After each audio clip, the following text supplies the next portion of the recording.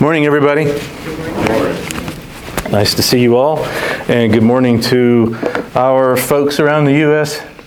who are watching and listening. Good morning to you, and a wonderful hello and good morning to our international visitors, you folks from around the world that have been watching and joining us for some time now. Blessed Lord's Day to you. We love you very much. Thank you for checking in with us, and thank you for joining us. We do think of you, pray for you, and love you very much. This morning, we're nearing the end of our journey through the Voice of the Martyrs Global Prayer Guide. In fact, we'll be finished with it in 2 weeks. Today, the particular nation I want to bring to your attention before we go to prayer and our study of Scripture are Christian believers in Vietnam. Vietnam, according to the Voice of the Martyrs ministry, is a restricted country. Vietnam, as you probably very well know, has a repressive communist government which actively does persecute Christians. While Christianity is supposedly legal in the country, the government still sees it, of course, as a threat. Minority tribal groups such as the Hmong, I hope I'm pronouncing that correctly, typically face the most violent and harsh forms of persecution. Churches continue to grow, of course, despite persecution. Most Vietnamese practice pagan ancestor worship, which has been popular for centuries in that culture. It is often blended with a form of Buddhism. Local authorities persecute Christians in rural areas, and Christian converts are also persecuted by family members. New Christians are often evicted from their homes and villages in Vietnam, especially in tribal areas where local authorities exercise pretty broad discretion or just simply look the other way. Officially recognized churches are expected to report their activities and teachings to the government. All churches face government opposition when they evangelize outside the church walls or attempt to conduct community events. So apparently their so-called religious freedom is limited to the four walls. If you take a religion outside of that church, well, they're not having that. Non-recognized churches which cannot be officially registered are in violation of the law. Within rural and tribal areas, existing believers can often meet openly, but new believers are targeted for harsh persecution. Christians are often denied social services, utilities, and even schooling in an attempt to pressure them to reject Christianity. It is technically legal to own a Bible there, but distribution is very difficult in rural areas, especially in large quantities. There's a particular need. Voice of the Martyrs provides training for pastors and believers. Voice of the Martyrs also distributes Bibles to tribal Christians and provides various tools for frontline workers. So this week in your prayers, please remember, and ever onwards, as always, please remember our brothers and sisters in Christ in Vietnam. Lord God, our Heavenly Father, we come before you in prayer.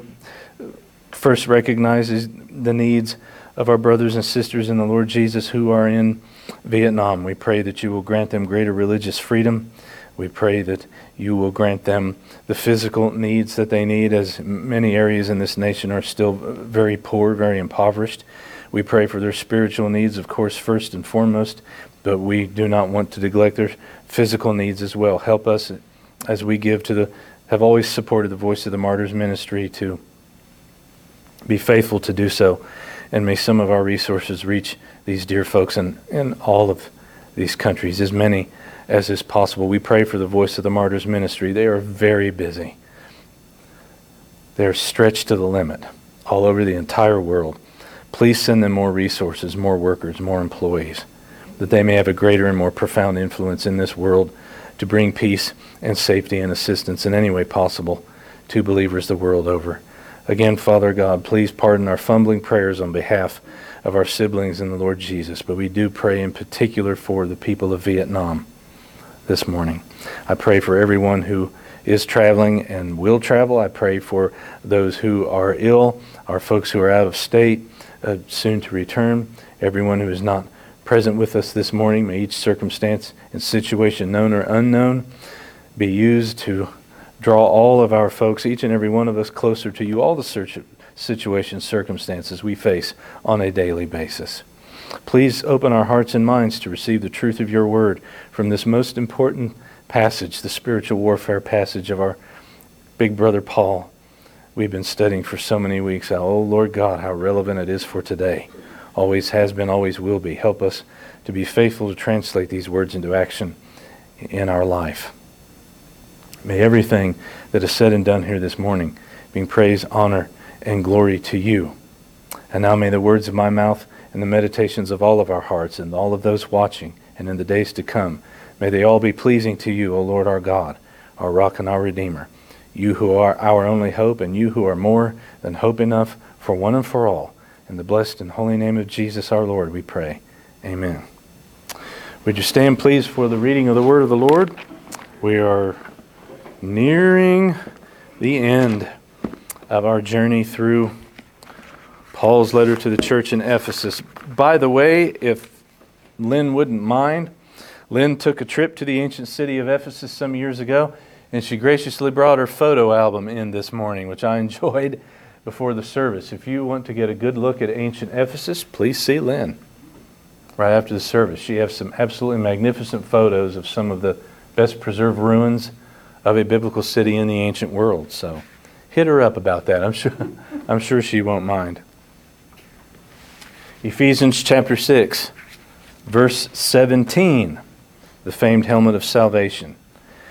And take up the helmet of salvation and the sword of the Spirit, which is the very word of God.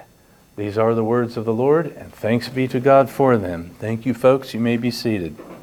You see how careful I'm trying to be in unpacking this metaphor. I had a feeling once we arrived right in the thick of it that we would probably only be covering one verse at a time. Today, only one half of one verse at a time. Today, the famed helmet of salvation. I apologize to all of those of you who are watching. I've given a visual from the ancient world to the folks present this morning. If you have a library or history books handy from the first century, or you have access to the internet and want to look up a first century Roman legionnaire's helmet, this is the picture that we have on the screen. By the way, I encourage you to look at originals. Various museums in the Mediterranean world. It's very exciting. They have excavated intact Roman helmets from this era in history, and that is precisely where the information, this reconstruction was made from. The helmet on the screen is that of a Roman legionary, a soldier who actually served in a Roman legion, and this was the style of helmet that Roman troops were wearing at the time that Paul wrote the letter. So that's the standard helmet of an imperial Roman soldier at the time of the life of Christ and the apostles, and at the time that Paul wrote the letter. So this image perhaps may somewhat be in Paul's mind, his inspiration, but I will tell you in advance, his chief inspiration is probably from the Old Testament, in particular the book of Isaiah. We've sort of jumped to the conclusion over the years. I told you this a week or so before, that Paul's primary inspiration visually for this metaphor was the arms and armor equipment of a first century Roman soldier. That is probably true to a degree, but not entirely.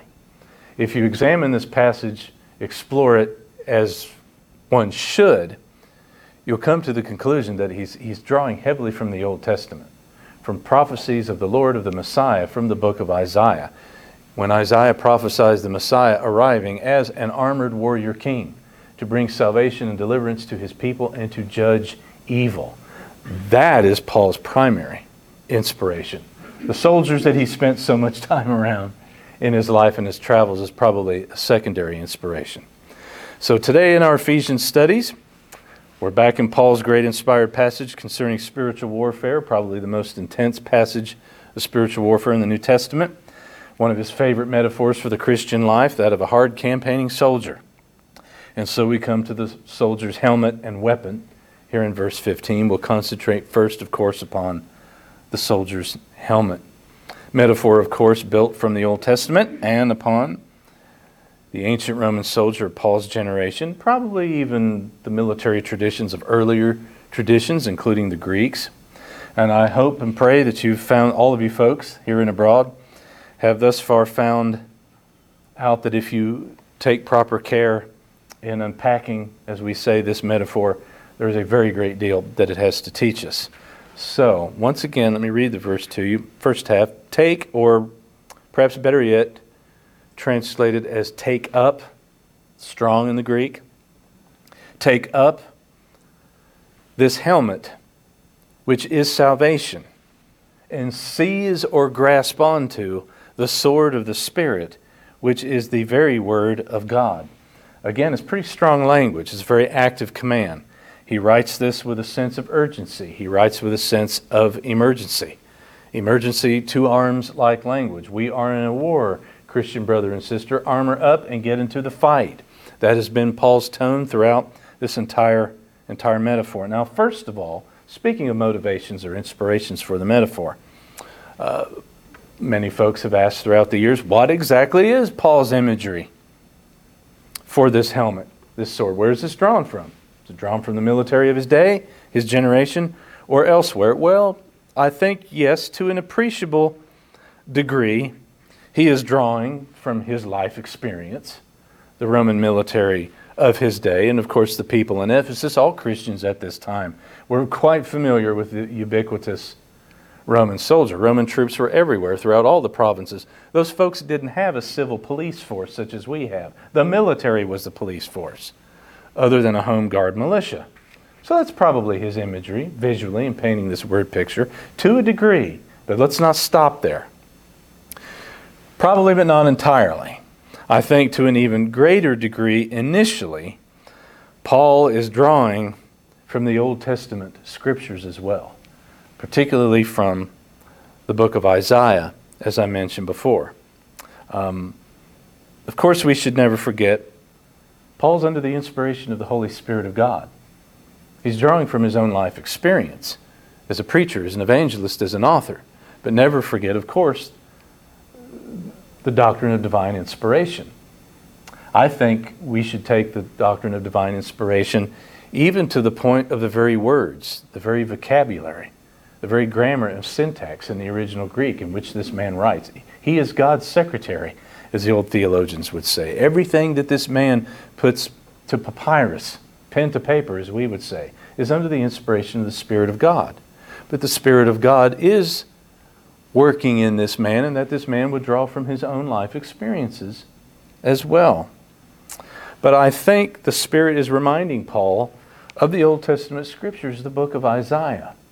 Paul is a Jewish theologian par excellence, probably one of the best theologically trained Jews of his day. So his mind is saturated in the Old Testament. He's drawing from, well, it's not hard to see when I read this passage for you, Isaiah chapter 59, verse 17 in particular. Isaiah's pronouncements concerning God, and yes, the Messiah, God the Son himself. And many theologians believe that in this particular part of Isaiah chapter 59, it is something of a messianic prophecy. Who is the Messiah like? What is he going to be like? What is he going to do? What is his ministry? What is his agenda when he arrives?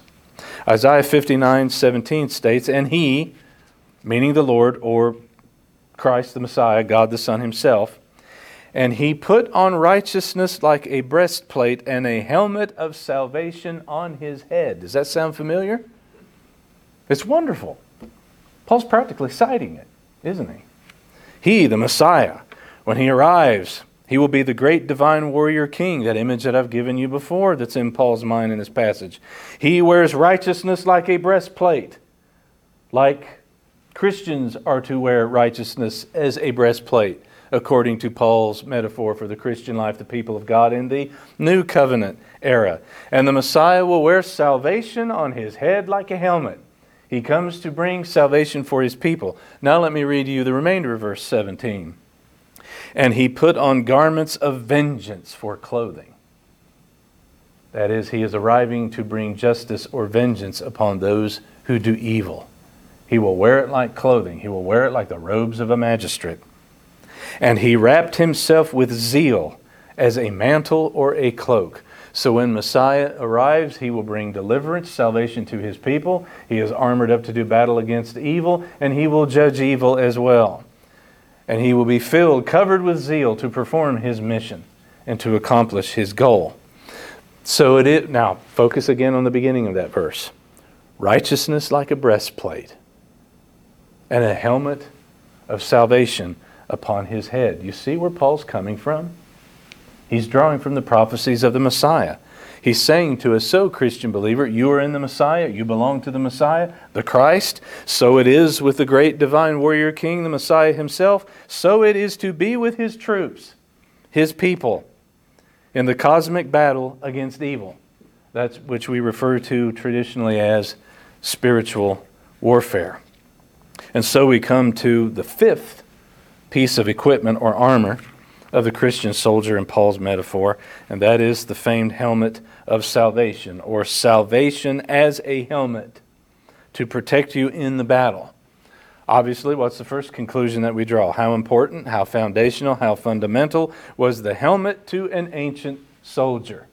You simply will not make it. You will not survive without that helmet. That all basic, essential, foundational piece of equipment of armor. And, well, how basic and fundamental has that been throughout all of history? Soldiers have always worn helmets of some type or another, and soldiers and militaries the world over to this very hour still wear helmets. How basic is that?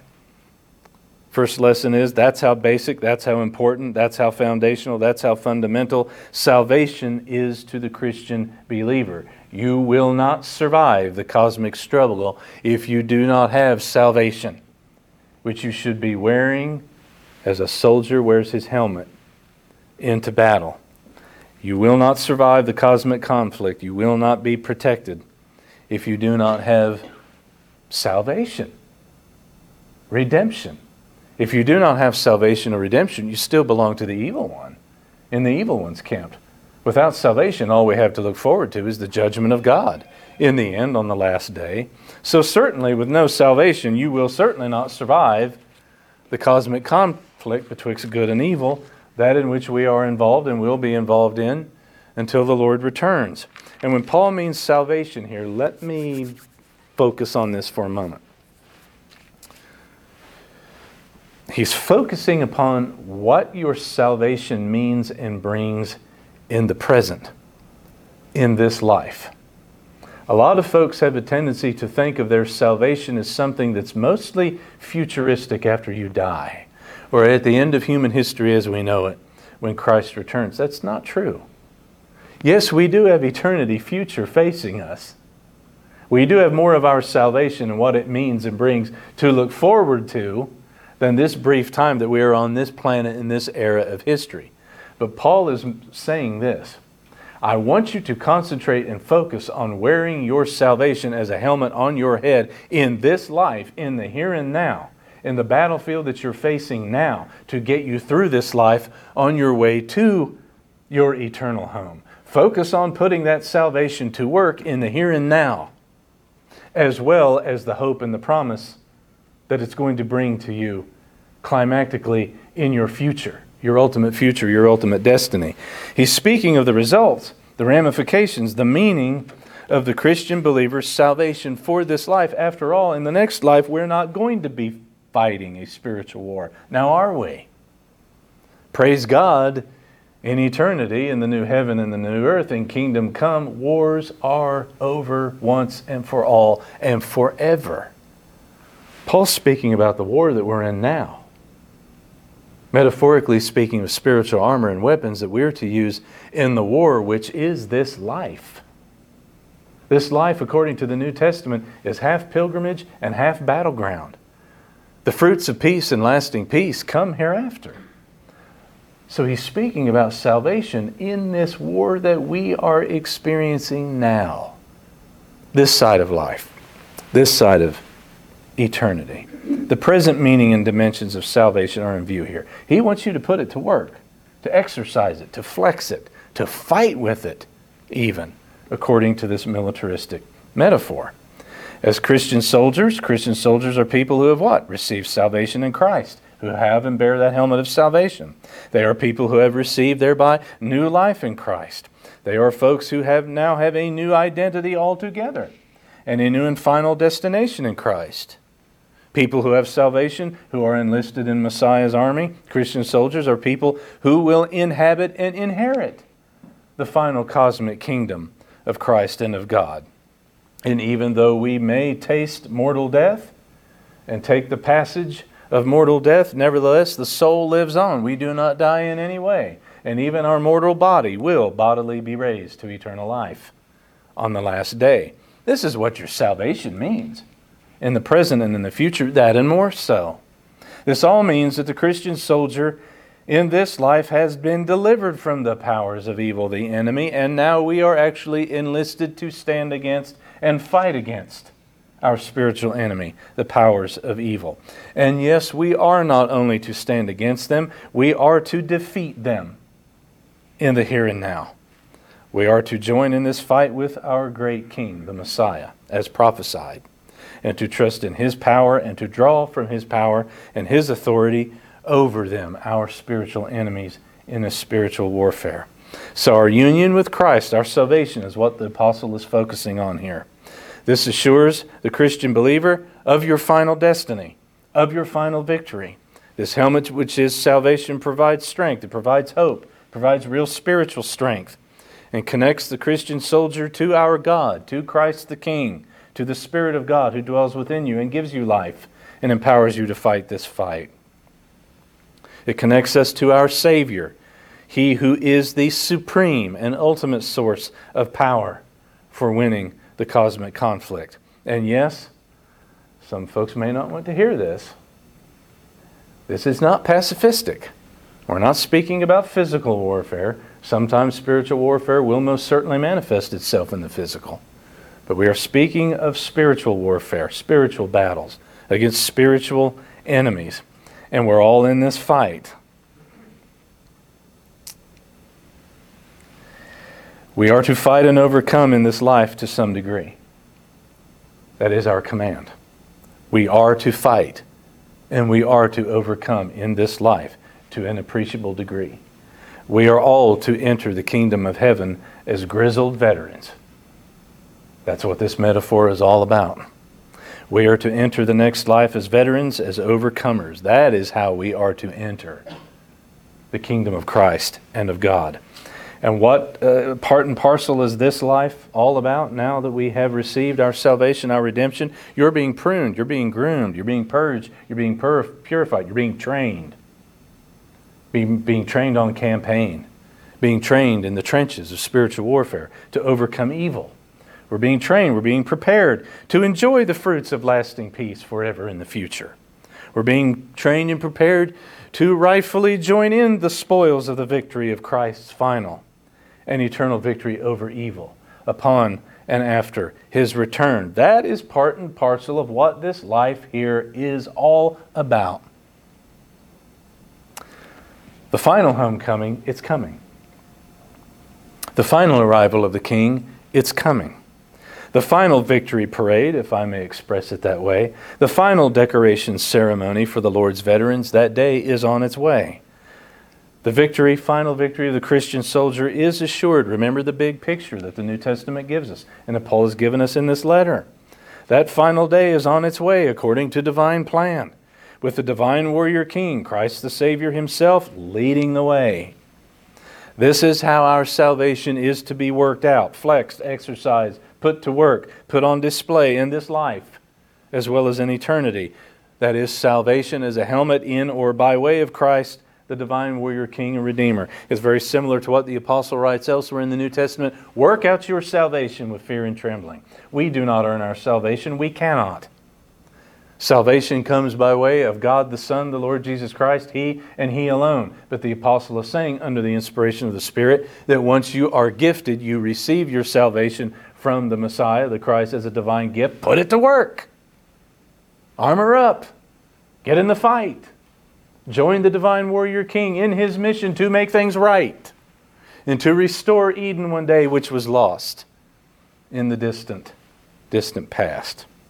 Paul wants us to put the salvation Christ won for us to work in this spiritual battle. Take up salvation, wear it on your head, metaphorically speaking, as a soldier's helmet. When he says take up or take, it's a little gentle in English. In the original Greek, it's dexaste. It's a strong word. It's another word in Koine Greek for seize, grasp a hold of, lay hold of. It's a strong word. Very, very active, not passive in any way at all. Take up, grasp hold of, seize this helmet, which is salvation. Put it on your head and get into this fight. That's what he's saying. The Lord not only fights for his people, yes, he certainly does. He always has, he does now, and he always will. But he wants us to get into the fight with him as well, as part of our preparation for our eternal home. According to this metaphor, Paul has been telling us, he gives us divine gifts, gracious divine gifts and resources, which is this metaphorical armor. Truth, righteousness, salvation, the sword of the Spirit, the Word of God. They're all divine gifts. They're all divine resources that he gives to his redeemed people, so that they, now as soldiers enlisted in his service, can directly engage in combat with spiritual and supernatural enemies. It's a daunting thought. It's a daunting thought. They're the most dangerous enemies of all, but we are commanded to lock horns with them. And frankly, you're going to, whether you want to or not, whether you're aware of it or not. Because if you don't go after them, they will most certainly come after you. This is part of our mission. This is part of our purpose in this world, in this life. We should recall here that Paul, he also says something of the same thing, drawing somewhat from the same metaphor. Did you know that? To the church in Thessalonica. He says something very similar to the Thessalonian Christians in 1 Thessalonians chapter 5, verse 8. Paul writes the Thessalonians to, quote, put on the hope of salvation as a helmet. Sound familiar? Same language, same metaphor. But he tells the Thessalonians, put on the hope of salvation and wear the hope of salvation as a helmet. In other words, the hope in all that your salvation is, all that it means, all that it brings. Slap it on your head, wear it as a helmet. It will get you through this life on your way to your eternal home. Same imagery. Dr. Arnold, Clinton Arnold, that commentary, wonderful commentary I've been enjoying for these weeks now. He writes, Paul wants his readers to come to a greater awareness and experience of the divine power genuinely available to them by way of their salvation. The experience of divine power available through their relationship with the Lord Jesus Christ to equip them for their struggle against demonic forces. Paul is stressing salvation and deliverance in terms of its present relevance to this life. End quote. Thank you, Dr. Arnold. Beautifully put. I think Paul is saying this to us. Remember, brothers and sisters, remember what your salvation means in this life, as well as eternity. Put it to work in a spiritual battle that you probably will face every single day. How about the Ephesians facing spiritual warfare every single day? These folks lived in one of the most rank pagan cities in the Mediterranean world. They were in the trenches in spiritual warfare every day of their lives if they remained in this city and in this culture. Wear your salvation like a soldier, which you see every day, wears his helmet. Now I'm going to give you a little bit of biblical language detective work here. We can prove by examining the language itself that Paul was drawing from Isaiah 59, this prophecy of the Messiah, where Isaiah says Messiah will wear righteousness like a breastplate and salvation as a helmet on his head. By examining the language, we can prove that this was on Paul's mind. Here's how you do it. A little bit of detective work for those of you who like detective work. We're doing a little bit of biblical interpretive detective work here. The word that Paul uses here in the original language for salvation is soteriou or soterion. Soterion. That's interesting because it is the only place in the New Testament in his letters where he uses this word for salvation. He doesn't use it anywhere else. Everywhere else in his letters that Paul writes or uses the word salvation, it's soteria. It's the feminine form of soterion. Now, what is interesting is, soterion, the word he uses in Ephesians, it's the exact same word for salvation that is used in the Greek translation of the Old Testament. It's the exact same word for salvation that's used in the Greek translation of Isaiah 59, verse 17, the verse that I read to you, where Messiah wears salvation as a helmet. You see what this does? It confirms that Isaiah 59:17 was Paul's inspiration in this part of the armor of God metaphor. So now, moving on. Oh my, in the various commentaries I've consulted throughout these months and going through the book of Ephesians with you, a large number of theologians throughout the decades, throughout the centuries really, point out in their commentaries a crucial observation that you have to make. And I really have to hammer this home to you this morning. This is very important. A crucial observation we must make is, yes, Paul is strongly emphasizing the believer's salvation in Christ, what it means, how we are to live it out in its present results and its dimensions. Your salvation has tremendous power in this life as well as eternity, and we are to be exercising it. We are to be using it. We are to be working it. We are, staying within the metaphor, we are to be fighting evil in this world with it. The effects, the results of a believer's, Christian soldiers, if you will, salvation for this side of life, it is all throughout this metaphor. It is all throughout this letter, the letter of Ephesians. So Christian soldiers, believers, by way of their salvation, their helmet, if you will, thereby have been given very real power for your ongoing freedom from the attacks and the work of our spiritual enemies. And this is perhaps as or more important in some circumstances and situations. You thereby, by way of your salvation, have been given power to deliver other people, to fight for others, to free others from evil spiritual powers, to fight in behalf of others in the trenches of this life concerning spiritual warfare. Believers, Christian soldiers, share in Christ the King's power and authority of their salvation, this helmet, this armor. And we are expected not only to stand our ground, but we are expected to gain ground. We are expected to gain victories over the evil one and his domain. We are supposed to be putting evil on the run. We are not always supposed to be on the run and on the defensive. Remember the words of the Lord Jesus. I quote him again from the Gospels. Remember Christ's words to his apostles and by association to all of us. Upon this rock I will build my church, and the gates of hell shall not prevail or stand against it. By the way, I believe when he says, upon this rock I will build my church, he is not speaking of Simon Peter, the small rock. He is speaking of himself as Jesus, the Messiah, God the Son, the rock of ages. Upon this rock, I myself, he is saying, the rock of ages, I will build my church, and the gates of hell shall not stand against it. His people are to be battering down the gates of hell in this world. This is offensive language, folks. It is not defensive language. That's precisely what we are to be doing. Putting evil on the run. Putting evil on the defense in this world. So putting on or taking up, seizing up this helmet of salvation. Again, let me hammer it home.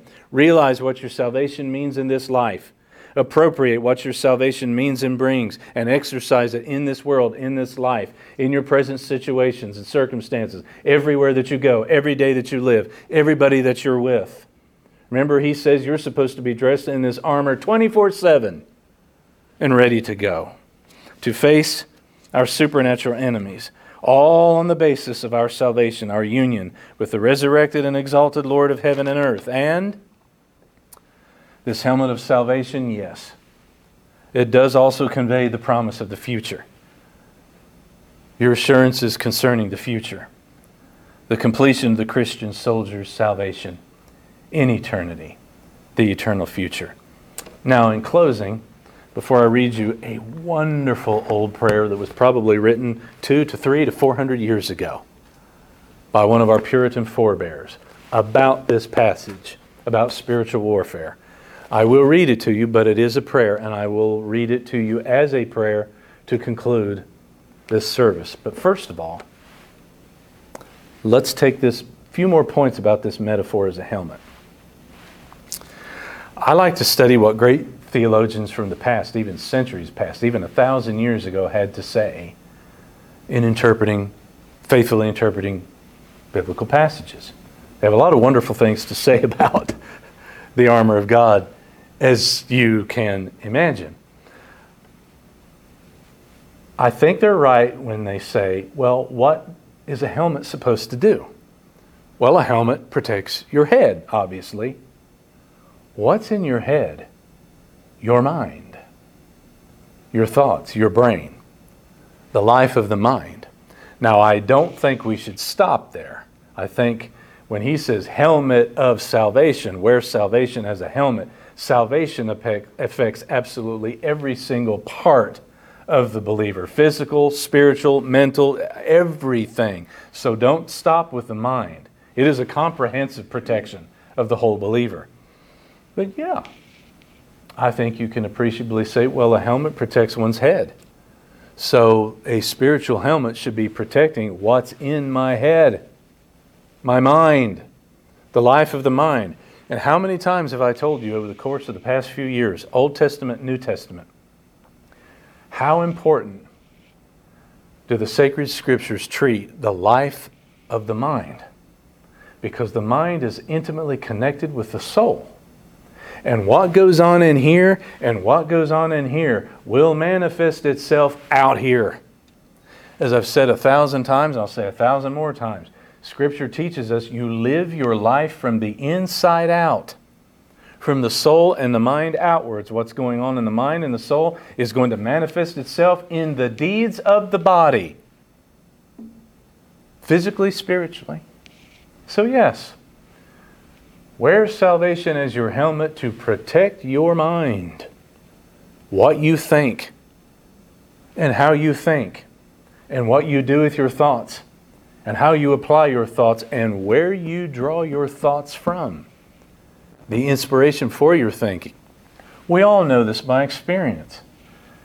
Probably many, if not most, of life's greatest struggles are fought where?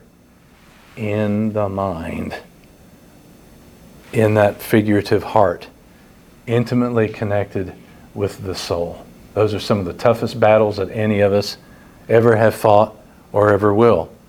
Yes, wear your helmet, salvation, to protect that life of the mind, intimately connected with the life of the soul. I'm going to give you two thoughts from theologians of the past. One man, everybody knows who he was. I'll draw from the 19th century.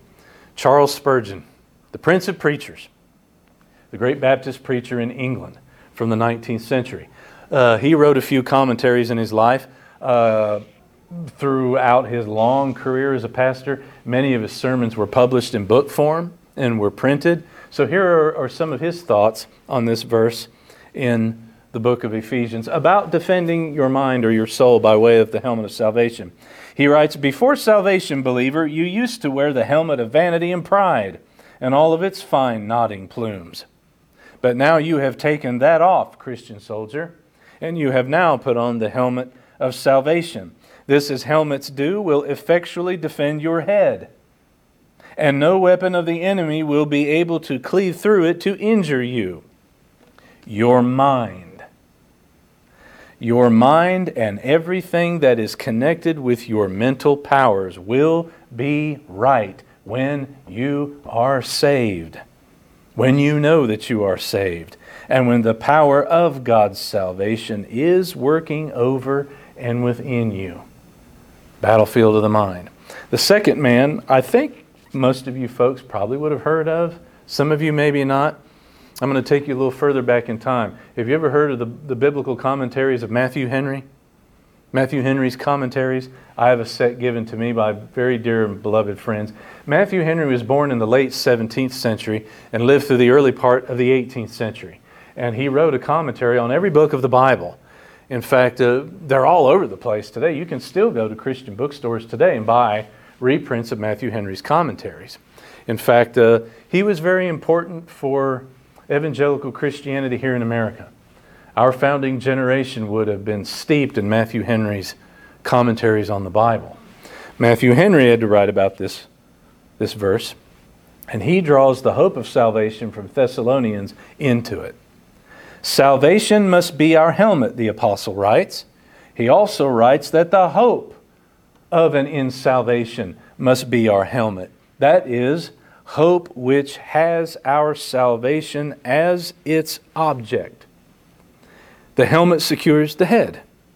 A good hope of eternal salvation, well-founded, well-built, will both purify the mind, the soul, and keep it from being defiled by the evil one, and will comfort the mind and soul and keep it all from being troubled and tormented by the evil one.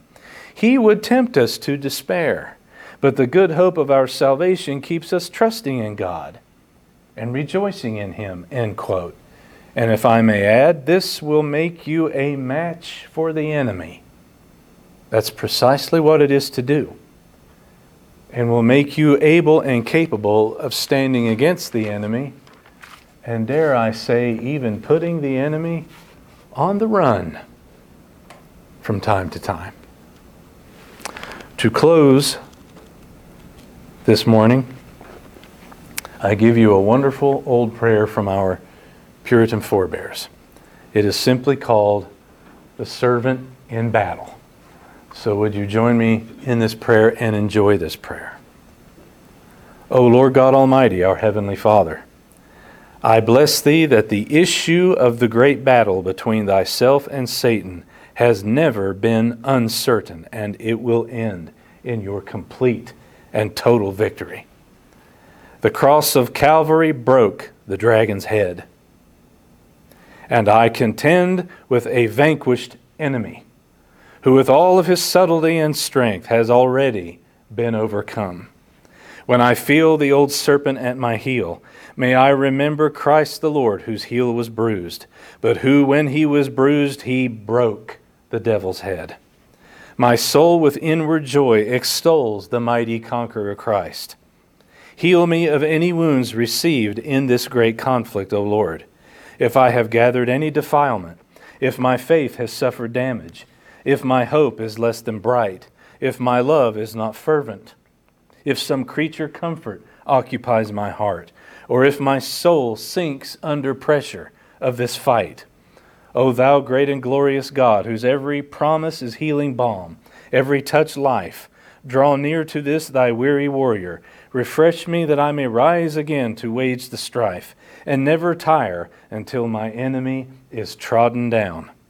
Give me such fellowship with Thee that I may defy Satan, unbelief, the flesh, the world, with delight that comes not from any creature, and which no creature can spoil. Give me a draught of the eternal fountain that lies in Thy immutable, everlasting love and decree. Then shall my hand never weaken, my feet never stumble, my sword never rest, my shield never rust, my helmet never shatter, my breastplate never fall, as my strength rests in the power of Thy might and Thy might alone. In the name of the Lord Jesus Christ we pray. Amen.